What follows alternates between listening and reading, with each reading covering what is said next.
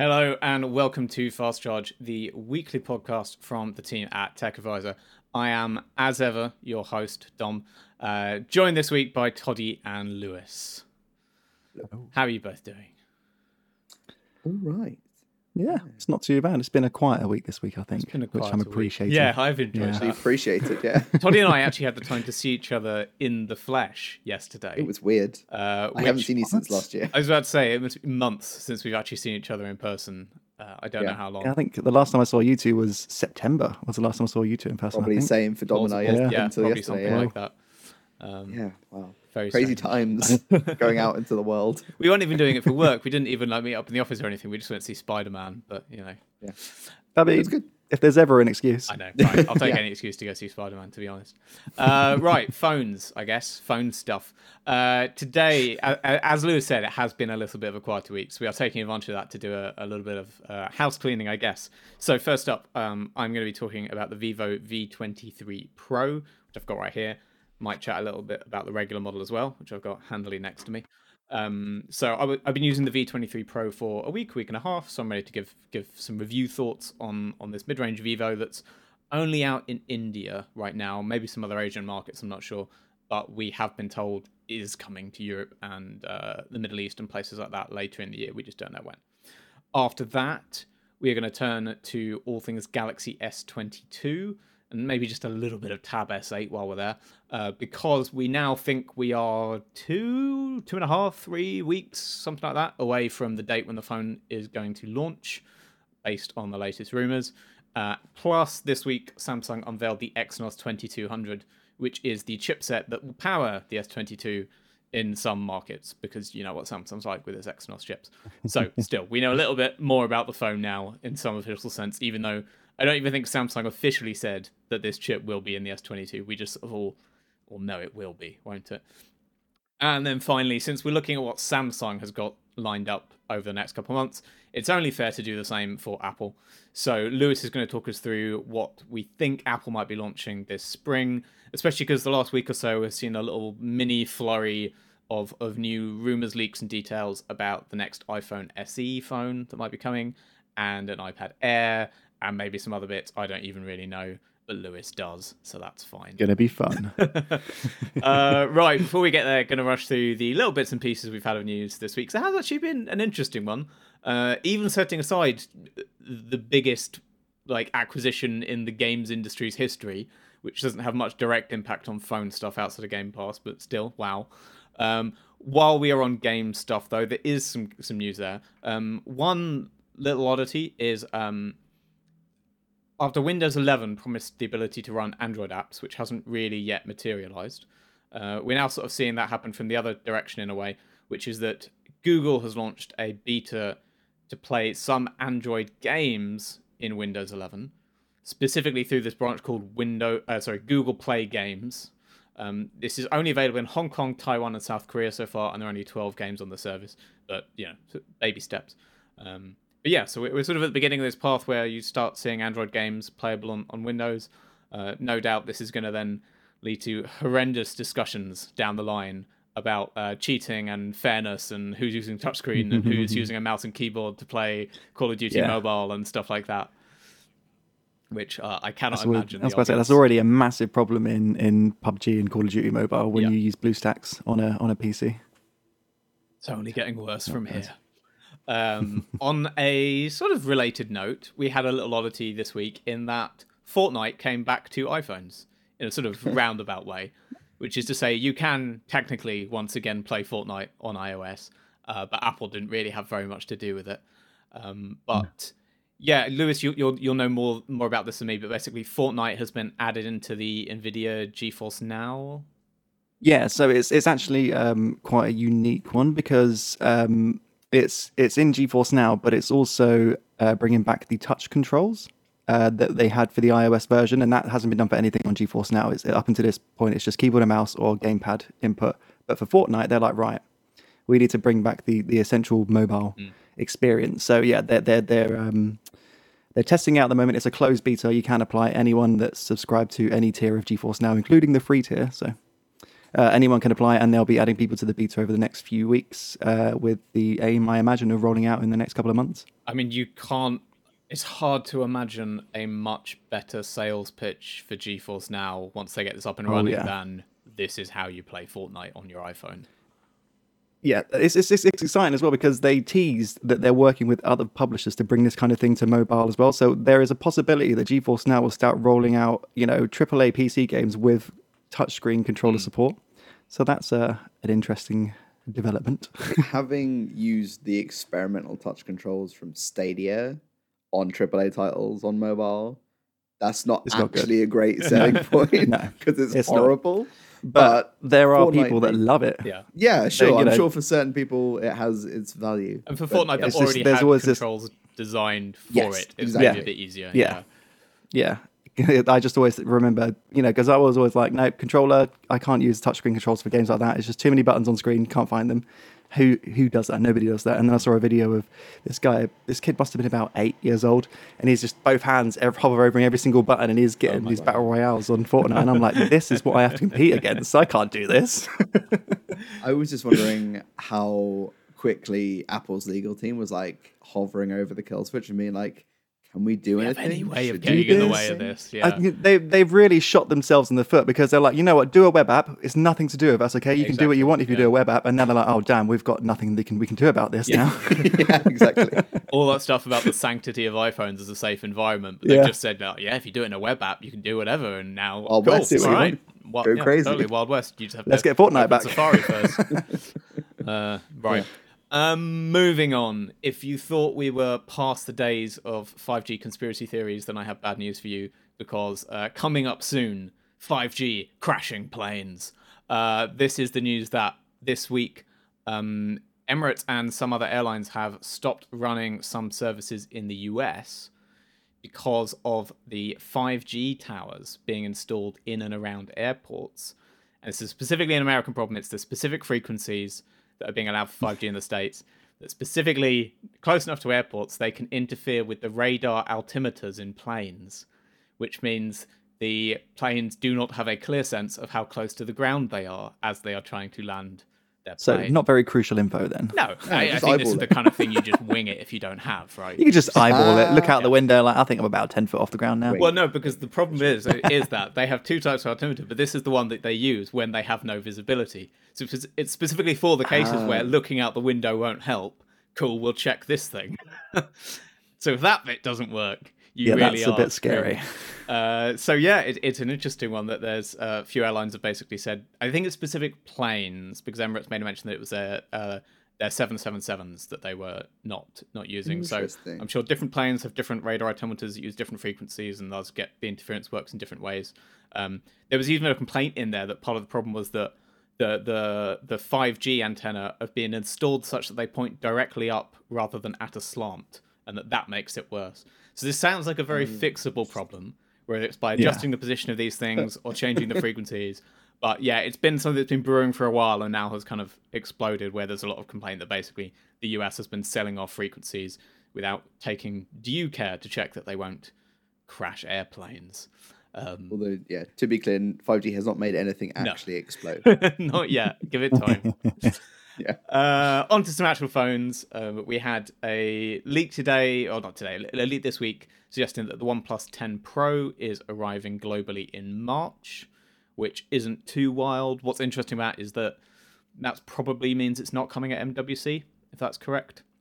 Because MWC starts right at the end of February, and it does run into March, but all the announcements is probably going to be in those last couple of days of February. So a March announcement means not an MWC announcement, probably. What's also interesting is that some reports said that before we get the OnePlus 10 Pro, there's another 2 OnePlus phones that are going to launch. The Nord N20 is going to arrive in Europe in February, apparently, so that'll be another budget entry. And the Nord CE2, or Nord 2 CE, no one seems to agree which way around they're going to do it, is going to launch in India in February. That's a funny one because the Nord CE came to Europe as well, but we've only had mention of India for the CE2 from this leak at least. So maybe that means that one's going to be a narrower launch. I'm not sure. But anyway, multiple OnePlus phones imminent. Along with talk that there's going to be more headphones, a new smart TV coming, earbuds, neckbands. So lots of OnePlus stuff launching over the next month or two. So it's going to be a busy time for them, apparently. And on a related note, we've also had a flurry of Oppo Find X5 leaks this week. I think we already mentioned on the show that the news that it looks like it's going to be the X5 series, not the X4 series, because of the Chinese superstition around the number 4. What we've heard this week is a few little interesting tidbits. One, we've had sort of full spec dumps for the Find X5 Pro and the Find X5, which most interestingly reveal that fundamentally they have the Pro model has the exact same specs as the OnePlus 10 Pro, except for the camera. Camera's a bit different, which we would expect, but everything else, the display is the same, the charging speeds are the same, the dimensions look to be about the same.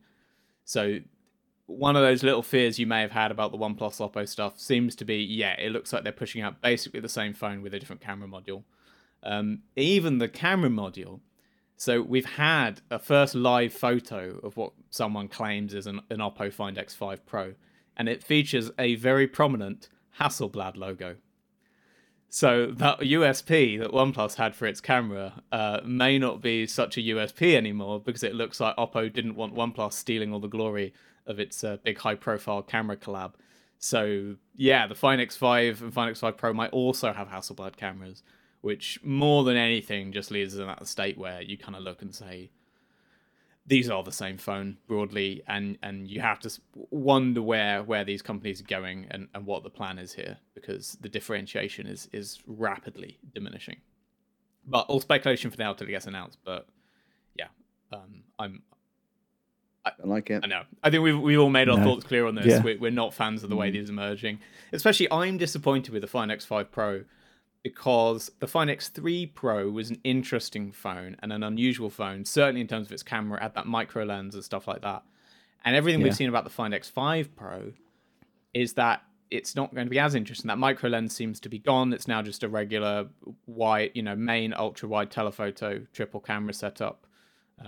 It looks to be, very similar in specs to the OnePlus. It's creating a sort of ebb and flow for the Find X series, because the original Find X was very experimental for the time, having that pop-up top with all the cameras hidden behind the pop-up segment, and having a kind of near edge-to-edge display, curved edge display, which Oppo hadn't really done at the time. Then the Find X2 felt very kind of by the book, flagship. And then the Find X3 got a little bit crazy. And then now we're hearing the X5 is going to go back to this kind of more mundane, I guess, if you will.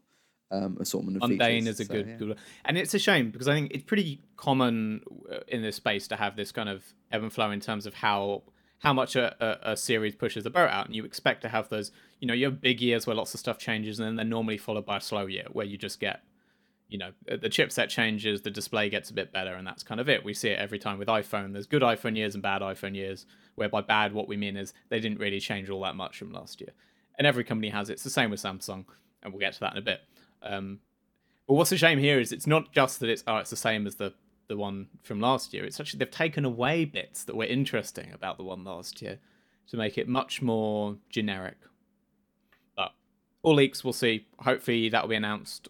Also probably March-ish. I think this one might be MWC. If OnePlus is missing MWC and doing March, I reckon Oppo might do an MWC reveal for this one. But we haven't had any actual solid leaks on dates for it, so we will see. Cool. Right, let's get into the first segment. We're going to be talking about the Vivo V23 Pro, which I have right here. We've spoken about the show before. Sorry, we've spoken about this in the show before. Only very briefly, though, just kind of to acknowledge its existence. But yeah, this is the latest in Vivo's mid-range V series. If you're not familiar with the Vivo V series, they're phones that basically tend to focus on a slim and light design and kind of looking quite pretty, and having excellent selfie cameras. I think those are the kind of the twin pillars of what Vivo looks at and thinks of as a V phone. And you can kind of, from that, probably glean the kind of market they're trying to attract here, where it's solid specs, but not spec obsessed. Looks nice, very slim, takes excellent selfies. Pretty easy pitch, you can kind of see. The design hook on this one is the color changing stuff. So this is the Sunshine Gold color. You can also get it in black, but it's a bit boring. And I don't know if I'm going to get it to do it in the light, given the room I'm in. But in certain lighting, it looks absolutely perfectly turquoise. And of course, I can't do it on the camera to save my life right now. Really? But if you get it in sunlight, it is color. It is reactive to light, and it changes to turquoise. And what I didn't realize, even in my first week or so using the phone, it got pointed out by Ben Sin online. It's not just that it kind of shimmers in the light like we've seen glass that kind of looks like it changes color a little bit. There is actually a reaction going on that lasts a bit of time. So if you leave it next to a light source, like next to a window, and you put something on top of the back of the phone that's kind of blocking a bit of it, then leave it for a couple of minutes, take it back, take that thing off, it would have left the shape, the silhouette of that object in it, and it would. You'll see the blue around that shape, but the gold where it was blocked off. Oh, I like this. Is it light or heat? Is it photochromic or thermochromic? Is it like if you hold it? I think it's just light. They certainly haven't gone into the details of the science of what they've done. At least not that I've made sense of. It seems to just be light. That. It's interesting. They're not encouraging just saying that, leave your phone out in direct sunlight. That's fine. yeah. Like, see what happens. No, maybe don't do that. Yeah, I could think of I think was it in India, the Realme 8 Pro, I think came with like a glow in the dark option. Yeah. And I think one of the Oppo Renos also had a similar effect in certain markets. It certainly feels similar to glow in the dark in that way that you can kind of say, you leave it and it's charged a bit by the light and that kind of thing. So I assume that however this works, it's probably roughly the same principles as the glow in the dark paint stuff. Is this a feature that is worth sticking around, would you say, as a design element? Like, we've had phones that all jump on the same bandwagon of having fun reflective patterns on the back, for example, or like different textures. Is this another thing that like it would be nice to see crop up from time to time, or do you think it's just a flash in the pan? Totally, I think it's cool. I mean, I don't want every phone to look like this. I'd like to see people play around with different colors. Gold and turquoise is probably not the combo I would immediately jump for myself. The press image, when it shows it in its full turquoise, guys, but still with the gold camera island, I hate that doesn't change. Yes, the camera island doesn't change. That stays gold. Yeah. Yeah. And I would posit that color combination of gold and turquoise is not a particularly complementary pairing. I don't love it. So yeah, things like that, the particular colors they go for, I'm like, it doesn't really work for me. But the concept is cool. But the concept is very cool. I mean, it's something we're seeing on cars and other tech now as well. Right? We saw the color changing BMW at CES. Yes, the the iX Flow or something. Yeah. That's going to come into a phone at some point now, surely. 100%. 100%. The black model of the V23 Pro, I don't think has this color changing attribute. I think it's only on the gold version. I don't think so. I don't have the black one, but from my understanding, the black one just stays if they made black. that go red, black and red, classic combo. Yeah. Perfect. Gold and blue. Or just gold like and blue. A dark blue. Nice one. Yeah. Asus, I think, had a whole prestige line of laptops that were just dark blue. Asus loves dark blue with gold bits. My favorite iPad combo is gold and navy blue case. It's just, nice. Something about it, But so slightly silly colors, perhaps, but the color changing thing is cool. It's a shame for the people on YouTube. I just cannot make it work in this lighting at all. It won't go. Also, I mentioned thin and light. A lot of Vivo phones have this, but this is a really thin and light handset for what it is. It's a big 6.6 inch display or something like that. But the whole phone is 171 grams, I think, which, for a phone with a screen that size, it's 6.6, 6.56, 6.56. Yeah. And a weight of 171 grams, and it's 7.4 millimeters thick. So it's a very slim, petite phone. That makes you worry about overheating, but I haven't seen that at all, either in usage or in the benchmarks that I ran on it. So it seems to handle the heat management fine despite that. And it's one of those things, especially because it's got curved edges. I think it just makes it feels very thin, very light, very comfortable to hold, despite being quite a large phone, which I'm a big fan of in terms of the hand feel of handsets. I like really slim phones. So you're not a big fan of, I guess, the V23, but also the iPhone since the 12 series. So this is the regular V23 here, which you can see has the exact same finish. It also does the color changing stuff. But yeah, it's got these kind of flat, square iPhone-y sides, and they're actually the same thickness, but the V23 feels a lot thicker because of the sides. I think it works a bit better than the iPhone because, as lots of people have said before me, the iPhone is wide, and this is still kind of Android proportions where it's a little slimmer. So I don't mind the squared off sides on the regular V23 as much. But yeah, it's a big difference to how thin the handsets feel, and so I much prefer the hand feel of the Pro. And I can see, while I find it odd that they look so different within the same line, I can totally see why they went for the curved stuff on the Pro model, because it really does, to me, feel a lot more premium like that, and I like it a lot more. I forgot how nice that lightweight phones just feel in the hand. Like, we've gotten so used to big screen phones, and me, especially with the iPhone 13 Pro Max, like you don't get much heavier than that. But I picked up, I can't remember what Galaxy it was. It was a Samsung Galaxy from around 2017. It's just this small, lightweight thing in my hand, and I was just like, wow. Like, it's just so nice to not have that extra chunk in the hand, when you're using it all the time. And it's like the difference of when you take your case off your phone, having had a case on it for forever, and you take your case off and you're, oh my God, my phone's so nice. But I never know. Nicer. But it's the forbidden. You cannot take the case off forever. If you leave the house, you must I'm playing a dangerous game at the moment. That's for sure. Dangerous. Anyway, so that's the design side. Then I think the other hook here is the selfie camera. So what they've opted for on the V23 Pro, and I think it's actually the exact same camera setup on the regular V23, is a dual selfie camera, which nets you a 50 megapixel main camera with an 8 megapixel ultra wide. I've got to admit, this is where I begin to pull apart from this phone a little bit, because the 50 megapixel main selfie camera is genuinely very good. The 8 megapixel ultra wide is about as poor as you would expect an 8 megapixel ultra wide selfie camera to be. Like, we've seen this kind of dual setup before. Most manufacturers have moved away from it, and it certainly doesn't scream this will be amazing at selfies, because having an ultra wide option can be nice, but the quality drops off really sharply, and you can tell you're only going to want to use that ultra wide when you really have a big group of people. Most of the time it's just nowhere near as good. It's also a little frustrating perhaps, because the V21, which was actually the last phone in this series, there wasn't a V22, and I could not tell you why. I do not know why they skipped that. 4, so. I have no awareness of 22 being an unlucky number or having any other reason not to go for it. The best I could come up with was they didn't want to put out a V22 right as Samsung put out an S22 and look like they were copying them or something, or they wanted to look like theirs is more modern than the S22 because it's got a bigger number. I don't know. That's all I could get to. We are better. Anyway, the previous phone was the V21. And the hook the V21 had, and I didn't test the V21 myself. We have a review, but it wasn't by me or any of us on the show. But that has OIS on the selfie camera. And it's the only smartphone to have OIS on the selfie camera, at least as far as I'm aware. And Vivo certainly advertised it as the only one.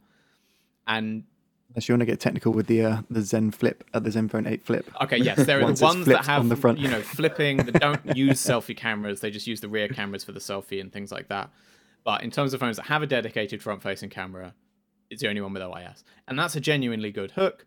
And I think our review of the V21 liked the camera a lot. And that opens up stuff like you can suddenly get good night mode shots once you have OIS involved. That's the really big game changer these days. So properly good night mode selfies is just something not many phones can deliver. Even the best camera phones out there, try and take a night mode selfie and you're probably going to be quite frustrated by what you get out of it. Yeah. So I was really disappointed to see that isn't included here. And I think it's because this was technically the S12 Pro in China and they've rebranded it for the Western market. So this didn't start out as a V series phone, and I can't help but think there's going to be a V24, and that probably will have the OIS in, and that will be the actual successors to the V21. And this is kind of a stopgap where they were like, oh, we got another phone with a decent selfie camera, let's throw it out. So we'll see. Maybe not. Maybe the OIS didn't work as well as they wanted. Maybe it was prohibitively expensive to include it, and that's why it's gone. I'm not sure. But either way, I'm a bit sad to see it gone, and it does make me feel like this is a good selfie camera, but I do wonder if the last one was maybe even a better selfie camera than this one. Mm-hmm. And certainly that at least had a unique selfie camera in a way that this one just doesn't. Yeah, and to your point about the dual sensors and how there's obviously a numerical disparity between those two sensors. And I think part of the reason why phones are dropping a dual sensor setup is you can get a good, like the Pixel 6 Pro, I didn't realize until I reviewed it, but it has one sensor, whereas I think the 3XL had dual sensors on the front. But what it does, it just crops in on the sensor. And I think if you have a big enough sensor, what's up? Yeah. Then I think that's totally fine. Make the field of view on that front sensor wider than it needs to be and just crop in. With 50 megs, you can crop in without losing quality to a point where it's like rubbish, unusable. One sensor, make it an ultra wide or somewhere between what we consider a wide and ultra wide, but crop in by default and the option to show the full amount when you want to do that. Again, loads of phones do this. Yeah, I was about to say the iPhone does that. So it's one of my favorite things is just have that one camera and just easy. It's not a dramatic crop, but the only thing I was wondering is, does the 8 meg get used for depth in portrait mode if you're taking a portrait selfie? Maybe it probably does. I mean, if you've got it there, I'm sure you factor it in when you're doing that. But I think the AI portrait stuff has gotten good enough that I don't know how much that matters anymore. I think we've seen it's more about edge detection now, really, isn't it? Yeah, the very best edge detection is going to come when you have multiple lenses to draw from, but I think you can get a lot of very good portrait effects from pure AI and a single lens. I don't think that would be a real reason to rush out and go for a second sensor. So it's a bit of a shame. That said, the sensor, the main selfie sensor here is very good in good light and decent at night, but you get that softness at light that you just you need OIS to compensate for, to give you those crisp night mode shots, and it just can't deliver that. Does it have a selfie flash or two or something? Is that a thing I saw? Or is that a different device? Am I making that up? I'm not sure. It hasn't flashed at me when I've taken selfies at night, but I may have had flash turned off. I'm not sure. Yeah. I didn't read the specs, but on the Indian website, I thought I saw an image with selfie flashes. But I mean, regardless, typically, even so, I wouldn't want LED the flashes on I'd phones. Much rather OIS than a flash. Yes, absolutely. If you're giving me the choice between those, looking at the specs, it does have a flash on the front-facing camera, so I guess that's designed to help. But I don't want that. I mean, I turn my flash off on the rear camera 99% of the time anyway. Yeah, so. I can't remember the last time I used a flash. Yeah. It's a torch. It's not a flash anymore. It's just a torch. That's all I use it for. In terms of the rear setup, you've got 108 megapixel main sensor, then another 8 megapixel ultra wide, and a really pointless 2 megapixel macro. It's kind of similar. The main sensor is pretty good. I think again for a mid-range camera, this is a very, very solid main sensor. Vivo has excellent color science and kind of algorithmic stuff on its cameras. I was reviewing the X70 Pro Plus before, and I would still maintain that's one of the top 3 phone cameras in the world right now, and has a legit claim to be the best right now, but I'm not sure. But kind of spoiled though, coming from that down to the. This is not the same. This is not as good as the X70 Pro Plus. Not quite. But it is a decent main camera, I think, especially for the kind of price point this is at. It's only out in India so far. I can't remember the rupee price off the top of my head, but it converts to around $400-500, that kind of area. For that price, very, very solid main camera. Happy with it. But again, the ultra wide is you're not really going to want to rely on it too much. And no telephoto or anything like that. So it's a fine rear camera setup, but nothing special. Both models hover around 40,000 rupees, above and below 40,000 rupees, for those curious. So it's a funny phone. I reviewed the V20 a couple years ago, and I loved that phone. Really, really loved it for what it offered, and was very excited about the V21 because of OIS, and I was actually disappointed to not get to review that one myself, that it went to someone else on the team, because I was really curious to see what they would pull off here. So I was excited to get the V23 and especially to see a Pro model, because it's the first Pro they've done in this series. And I just feel a little disappointed by it because it's fine, it's good. I don't think anyone would be disappointed by this phone, but I equally don't think it's going to make anyone fall in love with Vivo. I don't think it's got any one thing that's really going to make me say that it's a good choice above, say, a Nord 2, around the same price. And, that is one of the problem when you have that one really good phone in that price segment, and like the Nord was before, the Nord 2 is now, you're always kind of in a way reviewing stuff around this price being like, well, why would I tell someone to buy this and not that? And I don't know. This is probably a slightly better selfie camera than the Nord 2, but is it enough better to justify the fact that it's a bit worse on other bits? Similar chipset? It's the same. It's Dimensity 1200. Yeah, so they've got the same chip. This is only a 90 hertz display, but it is AMOLED. So it's a good display. That means you get in-display fingerprint sensor as well, because it's AMOLED and LCD.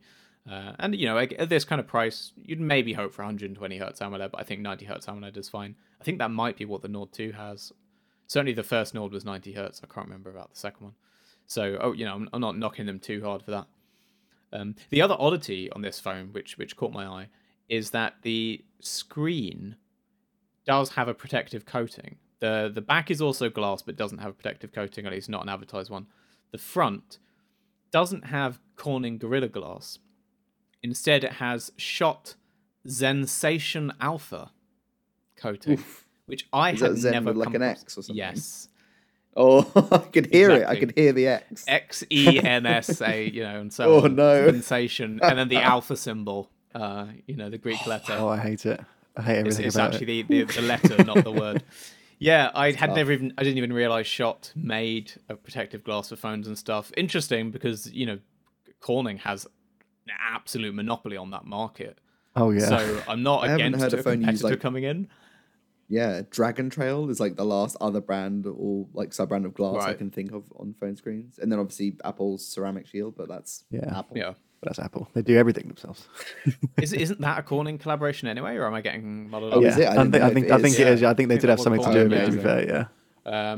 Because that's why there was in speculation that Victus, which is the the best Gorilla Glass elsewhere, is how similar is that to Ceramic Shield? Is it the same thing but one has an Apple branding on? But yeah, so I have no metric to compare Zensation Alpha to grades of Gorilla Glass. Have no idea whether it would be better or worse than some, and I'll have to look into that. But You have to get your hammer out and just start whacking. give it a good test. We'll see. Yeah, so I like this phone, but I wanted to love this phone, and it's fallen a little short of love for me. But a lot will depend on the pricing when it hits European markets as well, in terms of for European customers at least, because Vivo sometimes has recently priced its phones always a little bit higher than I think it should for its European releases, and if they do the same here, then I'd really struggle to recommend it in Europe if it comes in at like 600 or something, which is where I would worry they'd put it. A bit too high. Yeah, if it's around the same as a Nord 2, I think it's a worthy consideration. It's got broadly similar specs, and if you like the design, and if you take a lot of selfies, it's got that edge to it. But there's just enough other little niggles and annoyances, and you've got to put up with Vivo's software, FunTouch OS, which is. I was going to ask, is that any better? This is another Asian handset, and traditionally they have been much worse for bloatware and pre-install ads and stuff like that. This feels better than the last Vivos I looked at that had been sent to me that were Indian units. Cool. So I feel like maybe they must be reacting to that criticism and pulling some of that stuff out, which is a good thing. I hope that is the case, and I hope that continues. If so, because the software they run in Europe is basically the same. They just don't put any of the bloatware or ads in, which makes it a lot better. Still not my favorite Android I'll take it by a long way, but it's a lot more usable. I still don't understand why they built a whole new OS for China, Origin OS, and a year and a half later, it's still not even appeared in Indian versions of the phone or anything. I mean, is it governmental, like some sort of specific things that they want in the OS or don't want in the OS based on what FunTouch was offering? I don't know. When I interviewed someone from Vivo Europe about a year ago about it, I did ask kind of, I think this was before the X60 came out. I think I was asking, is the European X60 release going to have Origin OS? And what they said at the time was basically that they think Origin OS, this was about a year ago, and at the time they thought Origin OS would make its way to Europe eventually, but not anytime soon. And the way they talked about it made it sound like it was more a sense of recognizing different software preferences between the Chinese and European markets, or the Chinese and global markets, and a sense that they had built and designed Origin for the Chinese market and did not necessarily think it would go down well globally. So wanted to, optimize a version for global markets before they pushed it out any further. Which makes a lot of sense. There's, a lot of the headaches people have had with Xiaomi software and Oppo software over the years has been this sense of there are different preferences in different parts of the world, and software designed by and for Chinese users often, doesn't go down well at all in Europe and the States. So in a way, it's nice to see a company really acknowledge that and be like, yeah, well, we've got this software people love in China, but we don't think people will love it in India and Europe. But again, I'm surprised it's a year and a half and they still haven't figured out how to do a version of it that works. You can just rebrand it and just call it the same thing, even if it's not. Yes, even that, just because the current name, FunTouch, is abominable. I hate it. I hate it so awful. Much. Just give me the same software, but call it Origin OS, and I'll give you an extra half star in the review. I do not care. Yeah. I've often wondered with the kind of frequent shift when Chinese phone makers bring their phones to international markets and basically go through the same process, all of them together, of basically stripping out ads, stripping out bloatware.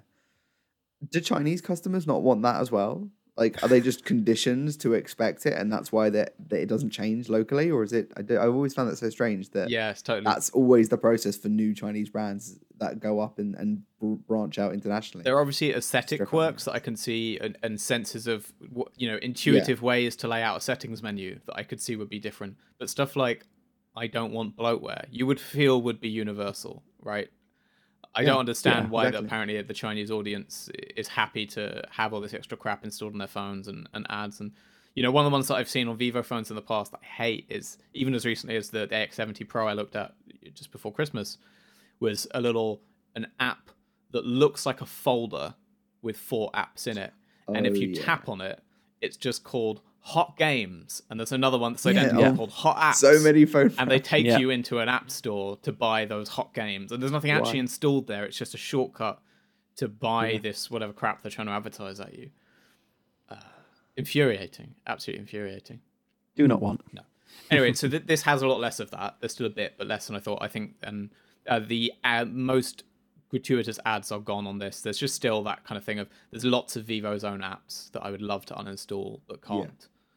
And things like that. So that's what I'd hope to see change going forwards. But yeah, I like the V23 Pro. I'm moving on to the V23 soon to give that a run through, though they are very, very, very similar phones in hardware. So I think my thoughts are probably going to be very similar.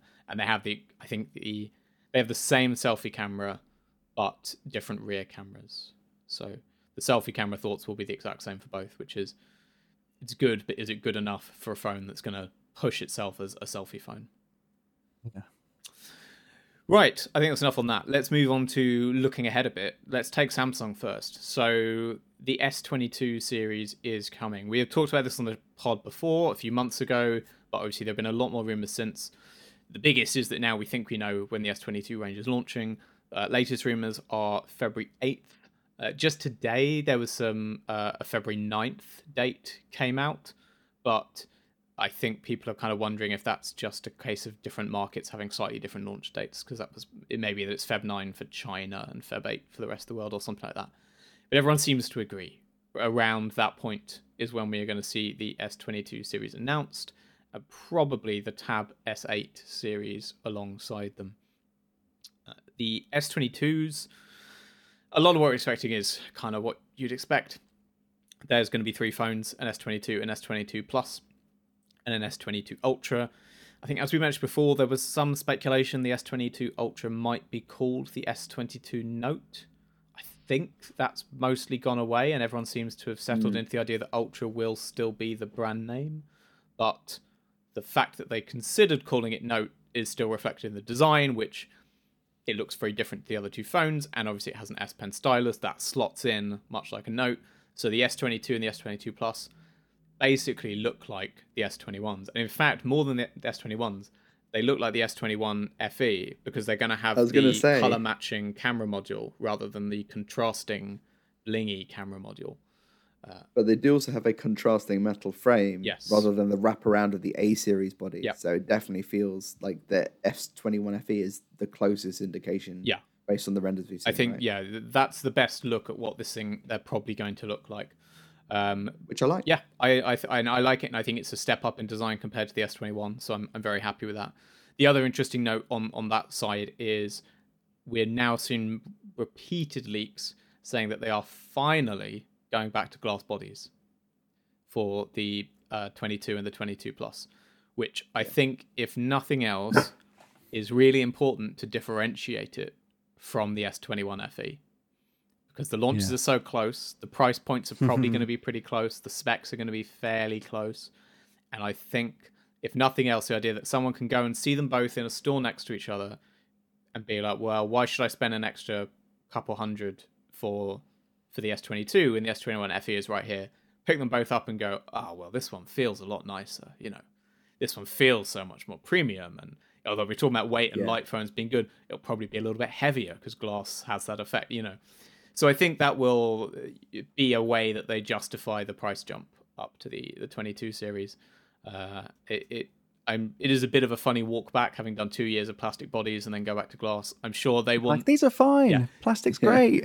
Yeah. There's absolutely no way they'll announce it like that. It will be announced as if they've never had a glass body before, and this amazing innovation, putting glass on the back of the phone. They're going to do an Apple with the MacBook Pro. Yeah. They're just going to re-announce the exact same thing, but like, we've just come up with this, guys. This is amazing.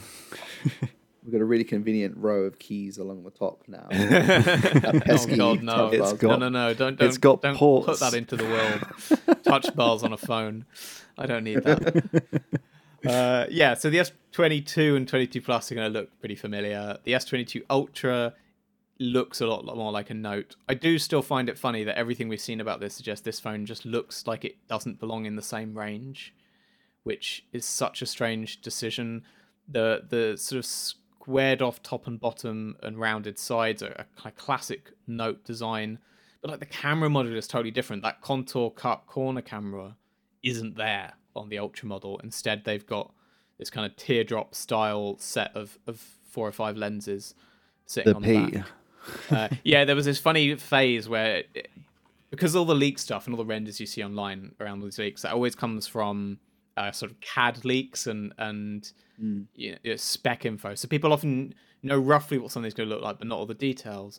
And so people knew there were these 5 lenses laid out there, but not really how that was going to look. So there was this strange spate where it was like, they're going to look like this. And it kind of, people started calling it the P design. And then someone else said, no, it's like that, but they're not going to join up in the middle. There's going to be 2 distinct lines of camera models. So new renders came out and they were like, this is the 11 camera module, slightly different. And someone else said, no, each camera is on its own, bit. There's no connecting module. And that was the water drop. And there's different renders coming out with each of these 3, and no one really knew. But everyone seems to agree. Because I'm going through leaks and stuff like that to try and find photos of each of these phones to show on the stream, and every single image of the S22 Ultra that I've seen looks different. And I'm like, which one is the one that I put up? I don't know. The most recent aesthetic though does make me think: was this the Note design that never happened? I guess. Yeah. It just because that would explain its difference from the S22 and 2 Plus, if you will. Feels like something like that. I like both these designs. I don't love the look of the Ultra, but I like it. But I just do not understand the market sense in having it look like it doesn't belong with the other phones. It's really strange to me why you wouldn't try and have the same camera design across all 3, whichever way around you do it, and the same chassis design, so that they look of a piece if they are all going to be S22 branded. If there's a disparity in the pricing between the Plus and the Ultra, that might be why. That I could see them doing that to kind of help with that differentiation. Be like, this is £800. This is £1,200. I guess there's like pros and cons. It illustrates that this is a step above the other 2 because they've now for a while kind of settled down to this rhythm where the regular and the Plus are the same phone in different sizes. The specs are identical across them except battery size because there's a bit more room in the Plus model. And we're expecting to see the same here, and then the Ultra is a different beast. So maybe they do feel like it's time that they need a visual signifier to show that it's a different beast. But I feel like just the fact that it's got the stylus and the others don't does a lot of that job for you. The fact that it's bigger than the others. The fact it's got Ultra in the name. I don't know that you need to make it look totally different. And it just looks a bit weird and lazy. And I hate to sort of go back to Apple or something, but can you imagine Apple putting out a range of iPhones where they all look the same, but they do the Pro Max and it's just got a completely different design language to the other 3 phones? I mean, we've just come from talking about the Vivo phones where that's part of the differentiation is just one is straight and one is curved. Yeah, but it was enough that I got the 2 out, and I thought one of them must be the wrong phone because I was like, well, these aren't, something's gone wrong. One of these is completely different to the other one. And then you realize, no, they are right. Everything else is the same. The color's the same. The camera's the same. But having such a different aesthetic and design language just makes you think, well, these aren't of a piece. They aren't arranged. These are separate things. And I know probably the buying public isn't as worried about phone ranges as we are, but still, it seems strange to me. Here's an odd choice. So the other big news was the Exynos 2200, which is Samsung's new chip, which was expected to launch last week. I think we spoke about this briefly on the show. It was set to launch on, I think, the 11th, and then it just didn't. And they took down all the social media posts saying it would, and it was all a bit weird, and everyone was speculating what on earth had gone wrong. And then they said, "Oh, we will announce it. We'll announce it with the phone." So we were thinking, "All right, well, we'll have to wait till February for the phone launch." And then with no warning whatsoever, they just announced it this week. Well, oh no, here it is. Surprise! I was like, oh, okay, so it was ready. I do not know what happened there. Anyway, so my internal narrative is someone didn't get the memo that they were pulling stuff, so they're like, "Oh shoot, I didn't post my Exynos 2022 article," so they posted it, and then Samsung was like, "It's live, go, throw everything it's out now." Like, who knows? I mean, it's happened before. So what we've got here is a new chip that it's got the same architecture as the Snapdragon HM1 and the MediaTek Dimensity 9000. More and more is sort of consolidating, so it has exactly the same core setup in the CPU, where you've got one Cortex X2 and then the same set of performance and efficiency cores as the others. Samsung doesn't reveal its clock speeds generally, and hasn't again this time, so we don't know how the clock speeds compare to those two big rivals. For reference, the Dimensity clock speeds are a bit higher than the Snapdragon, and we don't know where Samsung fits into that picture. So CPU side, broadly it's going to be similar to the other two. Early benchmark results that have leaked, again, not official from Samsung ones, but leaked ones, suggest that it's maybe the weakest of the three in CPU, and one result even showed no CPU improvements over last year's Exynos, and that it was even lagging a bit behind the 888. I'm hoping that's kind of a slightly erroneous benchmark score, and it will be pre-release hardware no matter what, so I wouldn't put too much stock in that. But it is fair to say that the leaked benchmarks we have don't inspire huge amounts of confidence on the CPU side. At least they don't suggest that this is going to be the fastest of the three and leaps and bounds above the others or anything like that. But it's the GPU side that's exciting, because this is the first Samsung chip to feature the fruits of their collaboration with AMD. So the GPU is based on AMD's RDNA 2 architecture, which most interestingly means that this is, I believe, the first smartphone GPU to feature ray tracing, which is really cool. And I guess we still have to see how that plays out in terms of practical usage, how many games can take advantage, how well it can ray trace. Which games? Yeah. This is the thing. It's all well and good having ray tracing, but who's developing these features for the one phone that has it?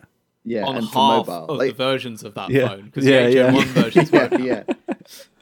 Yeah, Samsung will have they've partnered up with one developer to make sure one good 3D game has a ray tracing option in the settings, and that'll be it. That'll be the demo they have on stage. That'll be the one game you'll only be able to play until it's available on other chips on other devices. And it will be. There'll be more ray tracing. They'll all have ray tracing next year, and then all the games will start adding it in slowly, or at least all the sort of ones that are targeting high end performance. It's the same thing as it was on desktop, wasn't it? When NVIDIA first brought it out. And from the mobile side, it's the same as when high refresh rate displays came in and no game supported it, and you'd get manufacturers partner with, specific manufacturer make a partnership with Fortnite so that Fortnite will run at high refresh rate on one phone and that kind of thing. OnePlus. And eventually it just rolls out to everyone, because now all phones have high refresh rate, basically. I guess this is a slippery slope to kind of go down this path, but I'm going to do it anyway, which is, unlike refresh rate, which has a tactical advantage even in mobile games because there are competitive mobile games, ray tracing is fundamentally an aesthetic thing, right? It just makes the game look prettier. And that is to help with immersion, is what the kind of leap in logic I would present. I find that gaming on mobile is inherently not immersive because it is a small screen here. I get with a PC why you'd want ray tracing, because if you're already in a curved monitor or in a TV, that's way more immersive than being able to game on a 6.5 inch, 6.7 inch display. So this does genuinely feel like Samsung was like, ray tracing is the buzzword in gaming and GPUs right now and has been for the past few years. We need to get it on a phone. That's the only reason I think it's there, if it is going to be there. that's my take. And I don't know whether there's a lot of point in it, even if more games are brought down the line. Cool. If it's easy to do, fine. But I don't know if it's a reason like mobile gamers that niche, will be like clamoring over one another to get this feature. Maybe more interesting if I'll admit I actually haven't personally been following the Tab S8 leaks too closely, though it has leaked extensively. I'm not sure if the Exynos 2200 is also expected to feature in those. Oh, that might be cool. But the Tab S8 Ultra that's tipped to have a 14-inch display. That makes sense to me. You know, ray tracing on an Android game on a 14-inch tablet, like that, you know, kind of solves that query, I guess. Obviously, that's a pretty niche product, but, you know, you can see it. Either Somebody way, will want it. Ray tracing is coming to mobile. That's been on the cards forever. It's just been a matter of time. Samsung gets the kudos of doing it first. How much it matters, we'll see. They haven't been bullish in partnerships yet, as far as I've seen, but I'm sure that will come. I think the challenge is going to be that regional variation, because they can't go too hard on saying get ray tracing on the S22, because, well, if you buy it in America, you won't get that. And this does, though, maybe explain some of the reports we'd had before. So, you know, to recap, generally speaking, we get regional variation in these chips where it's the European and some other markets get Exynos, and the US and some other markets get Snapdragon chips. And broadly speaking, it's people with the Exynos phone wishing they had the Snapdragon phone. That's 90% of the time the way it goes around, and you get Europeans moaning they can't get a Snapdragon handset. One of the funny little things we'd seen in a lot of the reporting around the S22, this was from months ago, so it may be out of date or incorrect, we don't really know. But there was speculation that several American carriers had wanted to have the Exynos version, and that there would be carrier-exclusive S22s in the US with Exynos, while the rest of the US market got the Snapdragon. So it wouldn't be quite as clear-cut anymore which way around it was. And at the time, there was a little bit of amusement. It was kind of like, well, you could see a European network fighting to have an exclusive Snapdragon, because there's kudos among nerds to that. There was a bit of a, why on earth would anyone think an Exynos was a selling point in the States? But actually, if once you had the ray tracing in, if that was kind of the angle they were going to take with it, especially if they did line up by the time of the global launch of the phone, some sort of high-profile game partnership like COD Mobile or whatever. They've done stuff with Call of Duty. Yeah, I suppose they've done stuff with COD Mobile in the past, so that wouldn't surprise me. And that is probably one of the few games it would actually do well Exactly. So if they can go and say, right, the S22 has ray tracing on COD Mobile, but only if you buy it from Verizon, suddenly you can see why Verizon would want to pay a lot of money for that, right? Yeah. So, yeah, it begins to fall in. But equally, they're going to have a messy time marketing the ray tracing angle if half their phones, or more than half of the units there's they ship, going to be a lot of asterisks in their market material. Yeah. And to loop back to the benchmarking scores for the CPU stuff, namely, especially the ones where it like looks like it's comparable to last year's chips effectively, I would only be okay with that if there was a huge uptick in power efficiency that comes from that. Yeah. Which there might be. None of these leaked benchmarks have shown anything about battery performance. It's also saying can't really. There were also leaked GPU benchmarks, and they were similarly unimpressive, but that just seems is possible. You know, first gen of this GPU hardware, they might have just not really nailed it, but it does seem a bit unusual that the benchmarks would be so, you know, again, just comparable to last year's stuff on the GPU side. So I think I wouldn't put too much stock in them yet, but we'll see.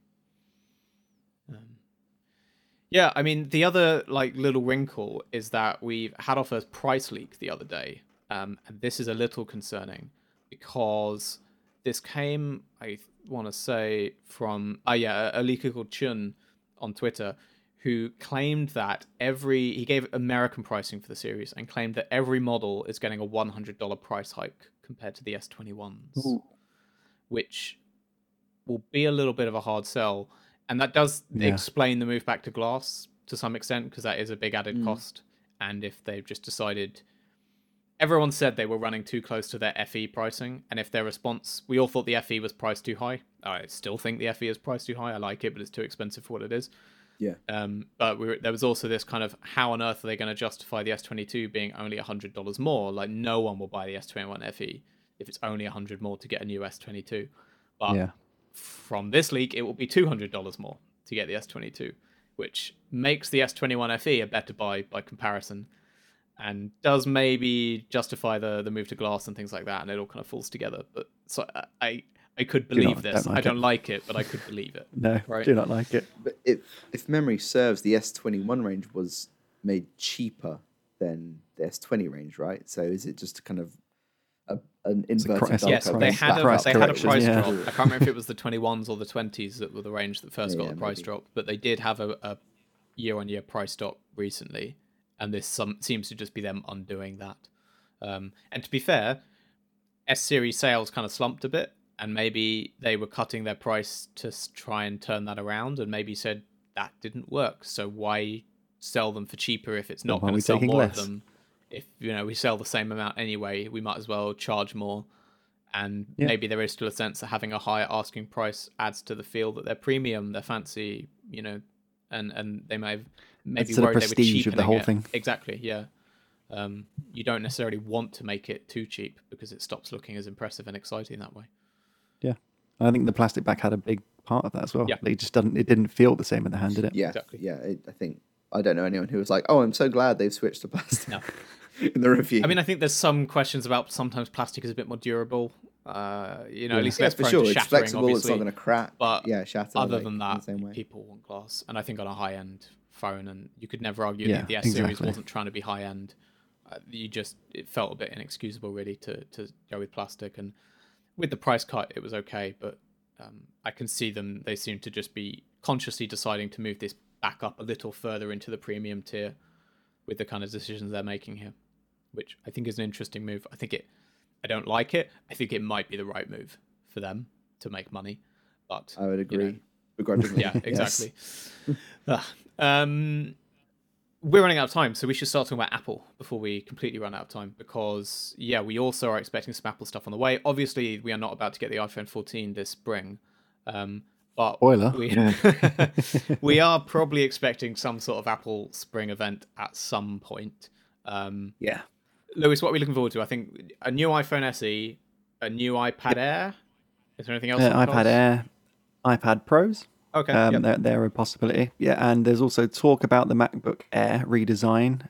Is this the colourful one? I've got a feeling it'll come later, but there are whispers say, on track for the first half of 2022, something like that. So that would be a logical place to announce it. One event though. That's too many things for one event.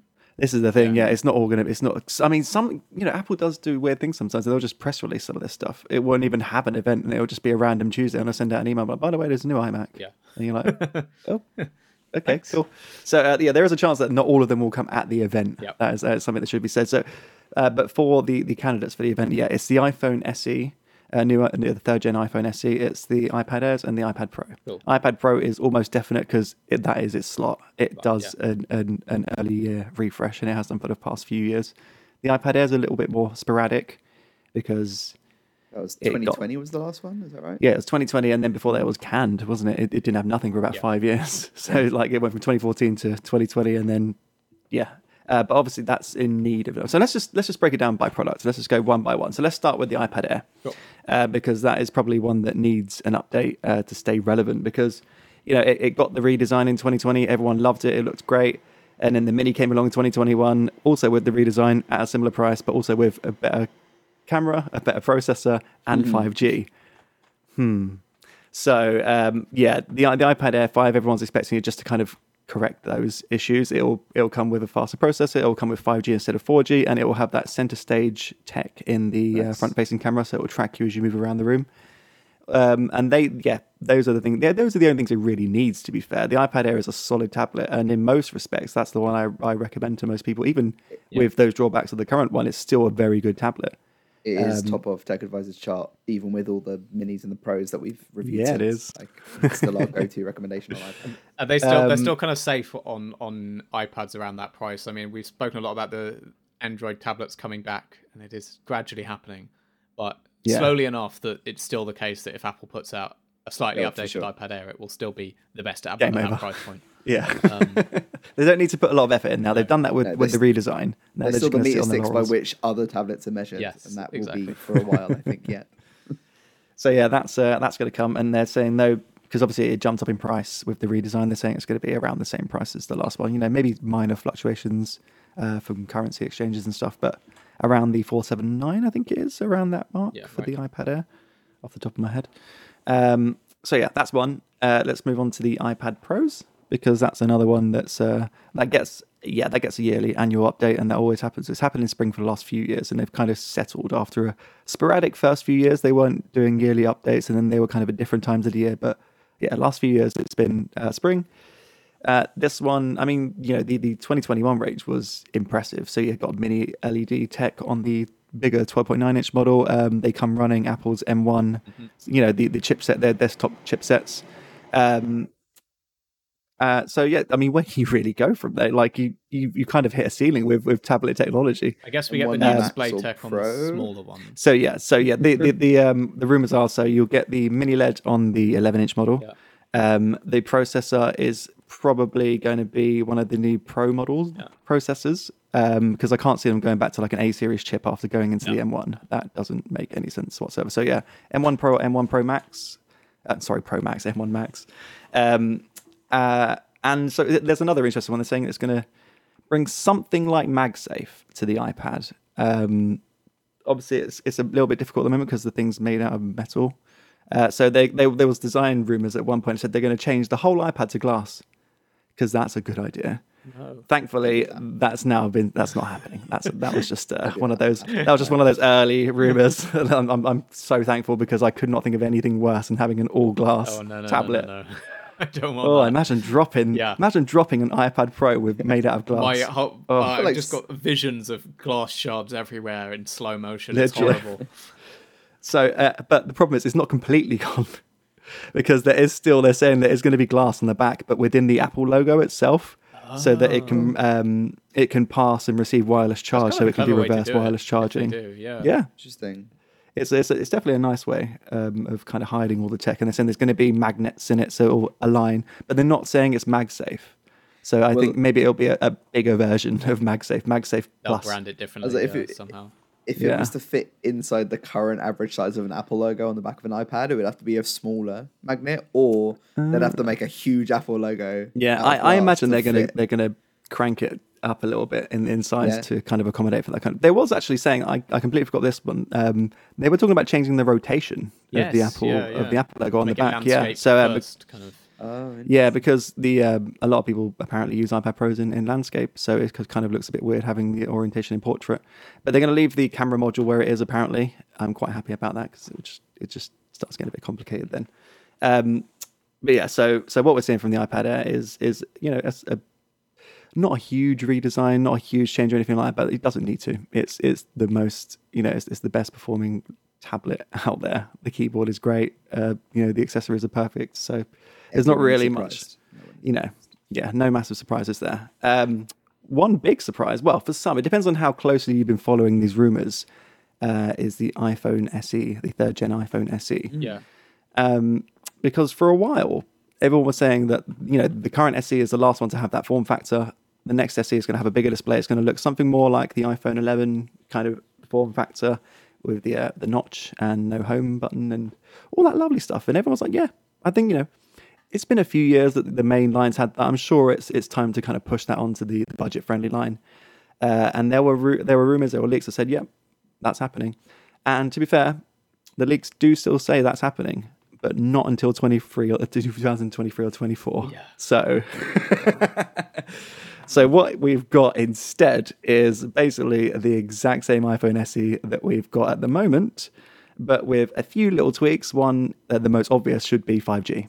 Last year's one didn't ship with 5G. This year's one will probably ship with 5G. Mm-hmm. Crazy. And then they'll probably update the processor, because last year's one reflected the flagship iPhone at the time, so it'll probably have an A15 in it. Cool. But and they're saying that it might actually support night mode this time around, because it didn't support night mode before, which was and nobody could quite work out why. Obnoxious. Yeah, no legitimate reason to throw in the same camera and make a big fuss about using the same chipset, and then say, but it can't do night mode. There's too much to do night mode now. Well, the other thing that I don't think is covered is the display. Have they talked about upping the display? Because it's a sub Full HD panel on the current SE. It's the It's such exact a same small iPhone. panel that why? I mean, you can't even And tell. it's tiny, minuscule. But for the price, you're like, come on. I have to say, it's I reviewed the SE 2020, and Lucy was saying last year's model, Yeah. but now it's 2 years ago that phone was. God, yeah. So I completely forgot there was it was one. a Yeah. 2020 spring 2020 that one came out, so it'll be a 2-year gap when this one follows. In 2020, that design was laughably outdated. In 2022, it's almost It's bad. unbelievable. And I appreciate it's their budget one, but even a budget Android, you'd probably have to go back now 3 years to find a budget Android phone with that kind of design language, at least. And that's when I say budget, I mean £100 Android phone. If you want to say a £400 one, $400 one to match the SE pricing, you'd be going back 4 or 5 years to find a kind of $400 Android phone that looked broadly like that kind of SE, big chunky bezels on the top. It's and this bottom, weird no thing notch. that Apple kind of does at its budget range. Like, we all know that Apple is a company that likes to do the premium, and it does the bare minimum at the budget end. And it's just, it's happened with the iPhone SE, and it also happens in the Apple Watch line. Like, they're still selling the Apple Watch Series 3. Yeah. Like, that is ancient. That watch has been out for years at this point. It will not, like, I had an Apple Watch Series 4, and that did not run WatchOS 6 very well. So I can't imagine what the 3 is like running 8 now. Yeah.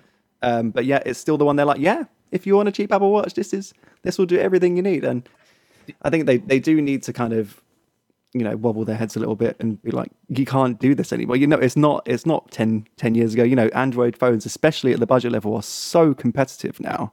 You can't just sit on your hands and be like, well, it's an iPhone, people will buy it. I do wonder. The only thing I can think to really justify this, other than it's Apple being cheap and it's Apple realizing they can build a phone for $50 and sell it for 400, and the amazing profit margins on these or something like that.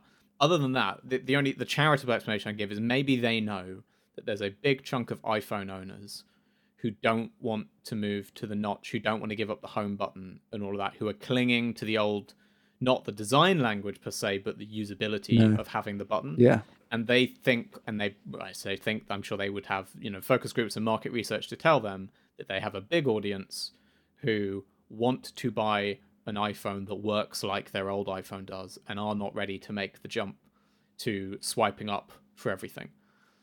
The problem with that is those people that are also the always, people that don't care. Yeah, to some extent the people who care, but also they will always be there. They'll still be the same people 2 years from now, in 2024, also saying, wait, no, I don't want my new iPhone SE to, not have a button. So Apple either needs to always make a backwards looking old piece of tech to cater to that audience, or it just needs to say, look, at some point, these people need to come with us into not even the future, but into 5 years ago, and catch up with the way phones into work. the past.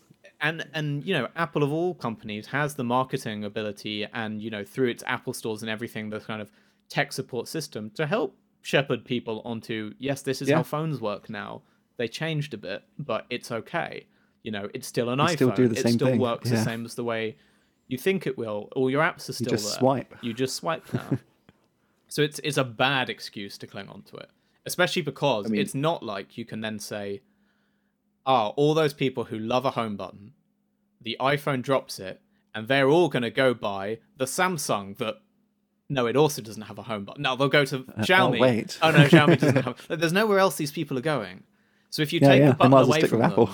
they're either not going to buy a new phone, but at some point they're going to have to buy a new phone, or they're going to stick with Apple, because these are clearly people resistant to change, so they're going to stay with Apple no matter what. So it just doesn't wash. The other potential weird niche group they could be appealing to with this phone is those people who were like, the iPhone 12 mini and 13 mini were the best phones of the lineups. And I can't believe you're taking away for this year. I need a small screen iPhone. There's your small with iPhone. The notch, this is what I said around, when they did the SE 2 years ago, and if they do this, and I'll be saying it again in a few months. But like, what I liked about that SE was the size. I thought it was a great size. I just wanted that size with a full screen and no notch. Yeah, exactly. And if they put that up, they can totally say the SE is the mini. It's A, our cheap phone, and B, for those people who really wanted a mini, but they clearly weren't actually willing to buy them, but like, there is one. If really the main driver for them is a small iPhone, we do make that. They just have to sacrifice some other features as well to get it. And, it's also a budget model. Cool, great. I'm all for Apple putting out a phone the same overall body dimensions as the 2020 SE. Great. Yeah. Just why can't the screen fill that? Yeah.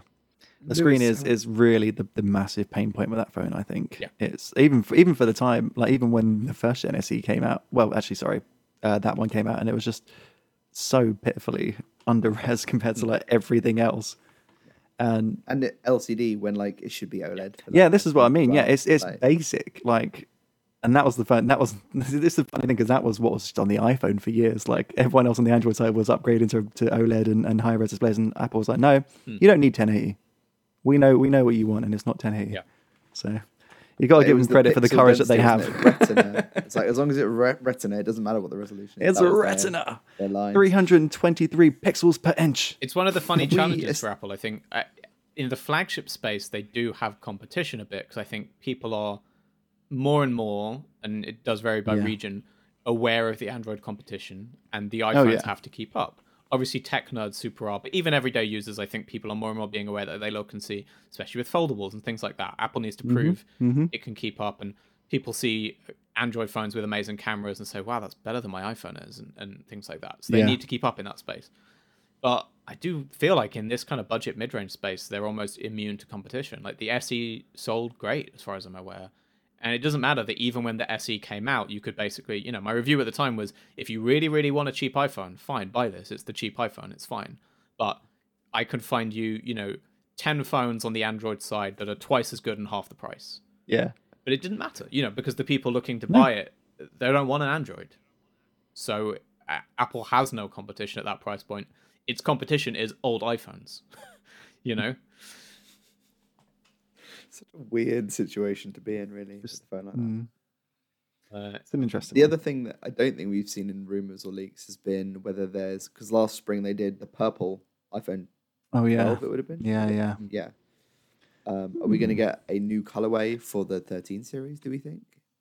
I mean, it's a possibility, but so what color do you guys want to see? Yeah, that's a good question, actually. Yeah, because we've got the blue, we've got the Project Red, we've got the kind of ivory white, we've got pink, and we've got the midnight. I want it was like a kind of khaki green that was on the 11 Pro Max. I was about to say, they've done some really nice greens before. Yeah, their khaki green was so good. That was my favorite one, and I would love that on the Pro and the Pro Max. That would look so nice with a stainless steel band. I mean, I did like the 12 in purple. That was quite nice. But I'd also be up for a yellow again. I always like yellow phones. I never really end up using them, with the exception of maybe back in the day of the orangey, 5C, peachy Pixel 6 Pro. But yeah, the sunshine yellow of the 11, I think, was really good. I want a color changing one. I want one that changes color like sure. The Vivo. Well, they need to switch to Vivo, don't they? Clearly, that sounds fun. I don't know. Maybe I just want like a completely black iPhone as well. Like, because they're always space gray or something off. They're not actually is black. The current black phone. Yeah, black. Yeah. Phone. Well, oh, is it actually a black one this year? Yeah, was it the 7? They did the midnight and the it piano was the black, 10. It was the like 10. The piano black right. finish. Yeah, which scratched even in a case so easily. Yeah. Don't do that, Apple, but a black.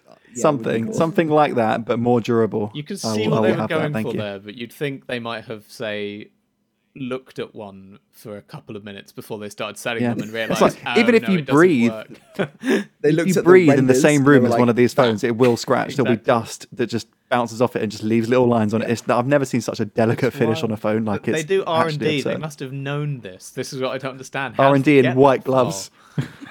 So strange. To the flip side, just we were talking more about like the different screen, I guess, glass technologies earlier, and like one thing I keep noticing is just how quickly which is supposed to be Gorilla Glass Victors, the Pixel 6 Pro is picking up micro abrasions, considering I use that and then 12 Pro Max is like day to day. Yeah, and the 12 Pro Max, which I've obviously had since launch, has been perfectly fine, but there's all these tiny little scratches on the Pixel phone. I don't know why, because other phones which say they have Victus don't have that problem. So I don't know what Google's done. I mean, I can't say why that would be different to other Victus phones. I would say my limited understanding of how Gorilla Glass and the like work is that, broadly speaking, the better they are at like shatter resistance and like one or the other resistance makes them more vulnerable to scratches. Generally speaking, it's kind of hard to keep both up at the same time. So yeah, it's you can't really win. Yeah, I find that the iPhone is a pretty scratchy screen.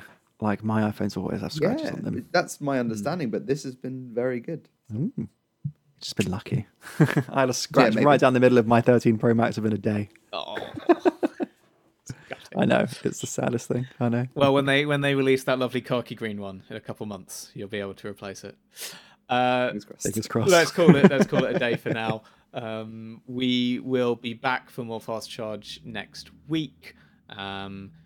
I think between now and then, the Huawei P50 stuff is launching in, Germany? They've announced. So there's like 1 or 2 countries. Yeah, 26. It's definitely launching in. The Pocket and the P50 Pro, but not the P50. Yeah. Are coming. So I'm kind of hoping that means it will be launching in other places that aren't Germany as well. I mean, you'd hope. But we'll find out. A very specific German launch. Either way, at the very least, we'll be having an in-depth discussion of the Huawei P50 Pro's German pricing and its place in the German phone market, about which we know so much. So we'll probably be chatting that next week. I don't know what else, but we'll be back here on YouTube and wherever else you find your podcasts and audio nonsense. So for now, thank you for watching and or listening. And cheers to Toddy and Lewis for joining me. Bye, everyone. Bye, guys. See ya.